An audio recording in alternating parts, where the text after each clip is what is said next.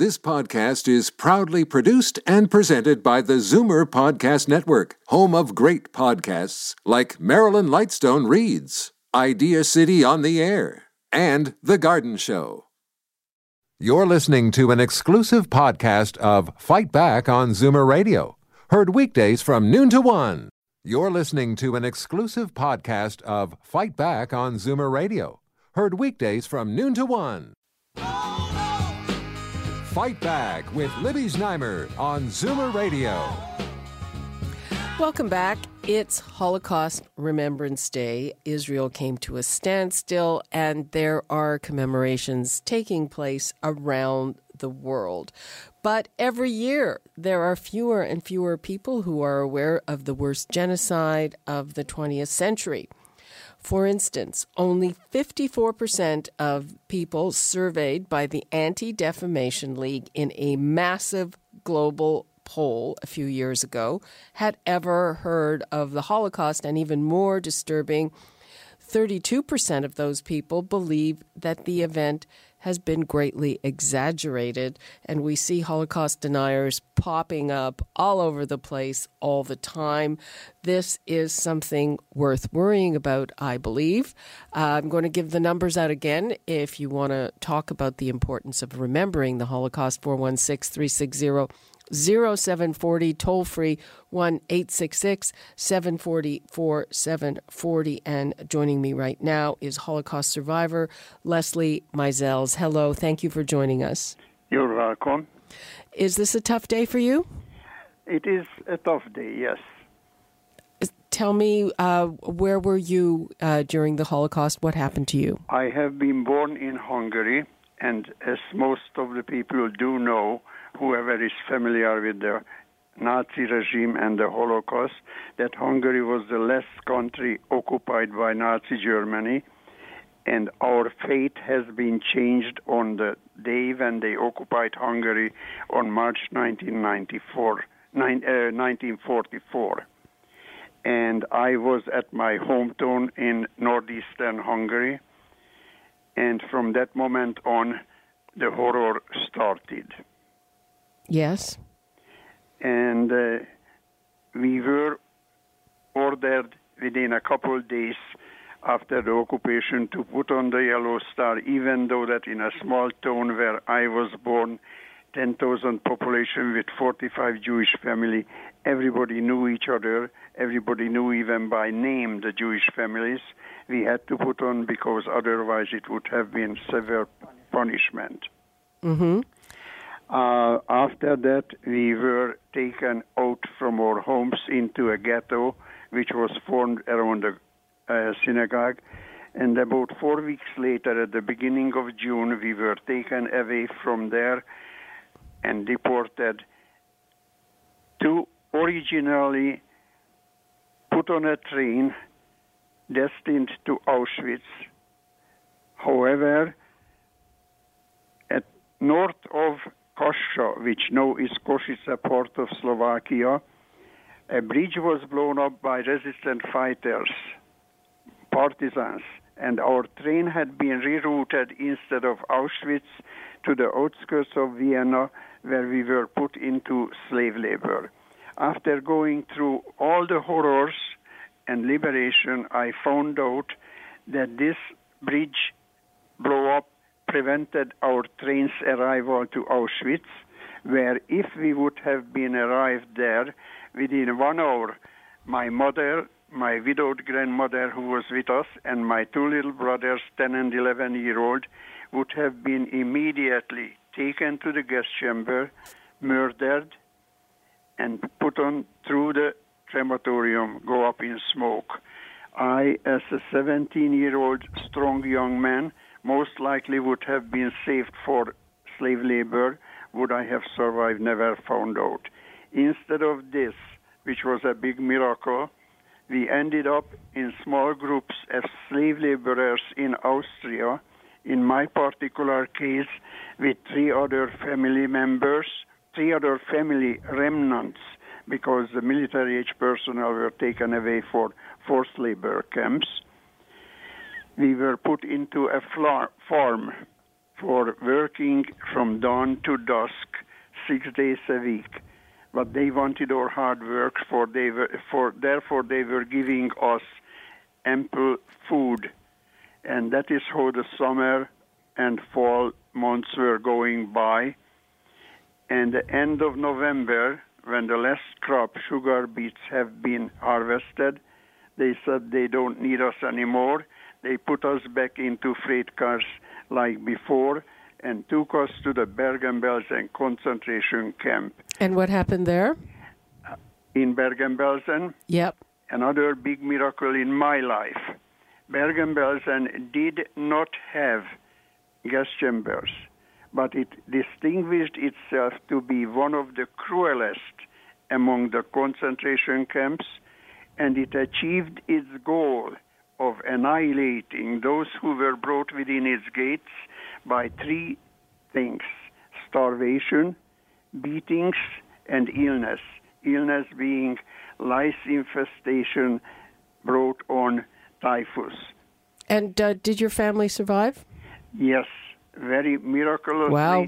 We very were lucky, very lucky. Very rare occasion that a Hungarian Jewish journalist lawyer, Rudolf Kostner, who was working for the Jewish organization in Budapest, found out that American and other Western countries' Jewish organizations are willing to pay a large amount of money for Jewish lives, and arranged through Adolf Eichmann, he couldn't, but Kurt Becker, the military commander, asked Berlin, and they were so much in need of hard currency dollars that they agreed that they are going to exchange two groups for money and medicine through Switzerland. And for this, in July 1944, they put together 1,685 people and put them on a train, not freight cars, and took them to the Bergen-Belsen concentration camp, where they established a special block called Sonderlager to keep these people there until the contingencies can be worked out for the actual exchange. And the only thing what those people who put up the money were asking if these people would be old, young, male, and female, and this the Nazis agreed to. Okay, you've been talking about gas chambers, which we all know about, and Auschwitz, which was horrific. Right. Now, we had a terrible spectacle from the press secretary of the United States a few weeks ago, where he off the cuff said, even the Nazis didn't use gas attacks, and he came into huge criticism. He apologized, but this underscored how fewer and fewer people know about the Holocaust. Right. You do a great deal of speaking. So what have you found on this? Have you noticed this? How have you seen it? No, I did not see it because Bergen-Belsen did not have gas chambers. No, exactly. No. What I'm asking you is, have you encountered the fact that fewer and fewer people know about the Holocaust? Yes, to some extent, yes, I experienced it. But both my wife and I are talking regularly to every year, thousands of students and other audiences, and those who are coming either by school or by their own will into libraries and churches and synagogues where we speak, they are familiar somewhat. Mm-hmm. And therefore, I am not encountering very much those who are absolutely unfamiliar. Mm-hmm. And but what do you make of it? I mean, we are very much convinced. Both my wife and I are speaking to students and others to listen, where we are emphasizing that hatred brought it on. Government organized and supported hatred, and the silence of the majority allowed it to happen. And we are bringing into anybody's attention who is listening to us, don't ever let hatred to overcome your mind, because the hatred consumes the hater, and eventually murders the hated. And don't ever stay silent when you hear or see injustice, prejudice, discrimination. This is why we are doing the speaking to students and any other audience whom we can. Mm-hmm. And I mean, it's wonderful that you're able to do this. Obviously, every year there are fewer and fewer Holocaust survivors. What do you hope the legacy will be? It is, first of all, our experiences are recorded, and they are in Toronto's Holocaust Education Center, as well as Spielberg's recordings collection, and in the Holocaust Museum in Washington.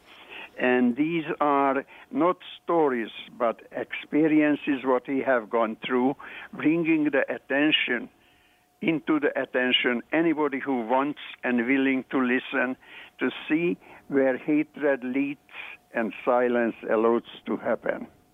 Mm-hmm. What do you think about what's going on in Hungary right now?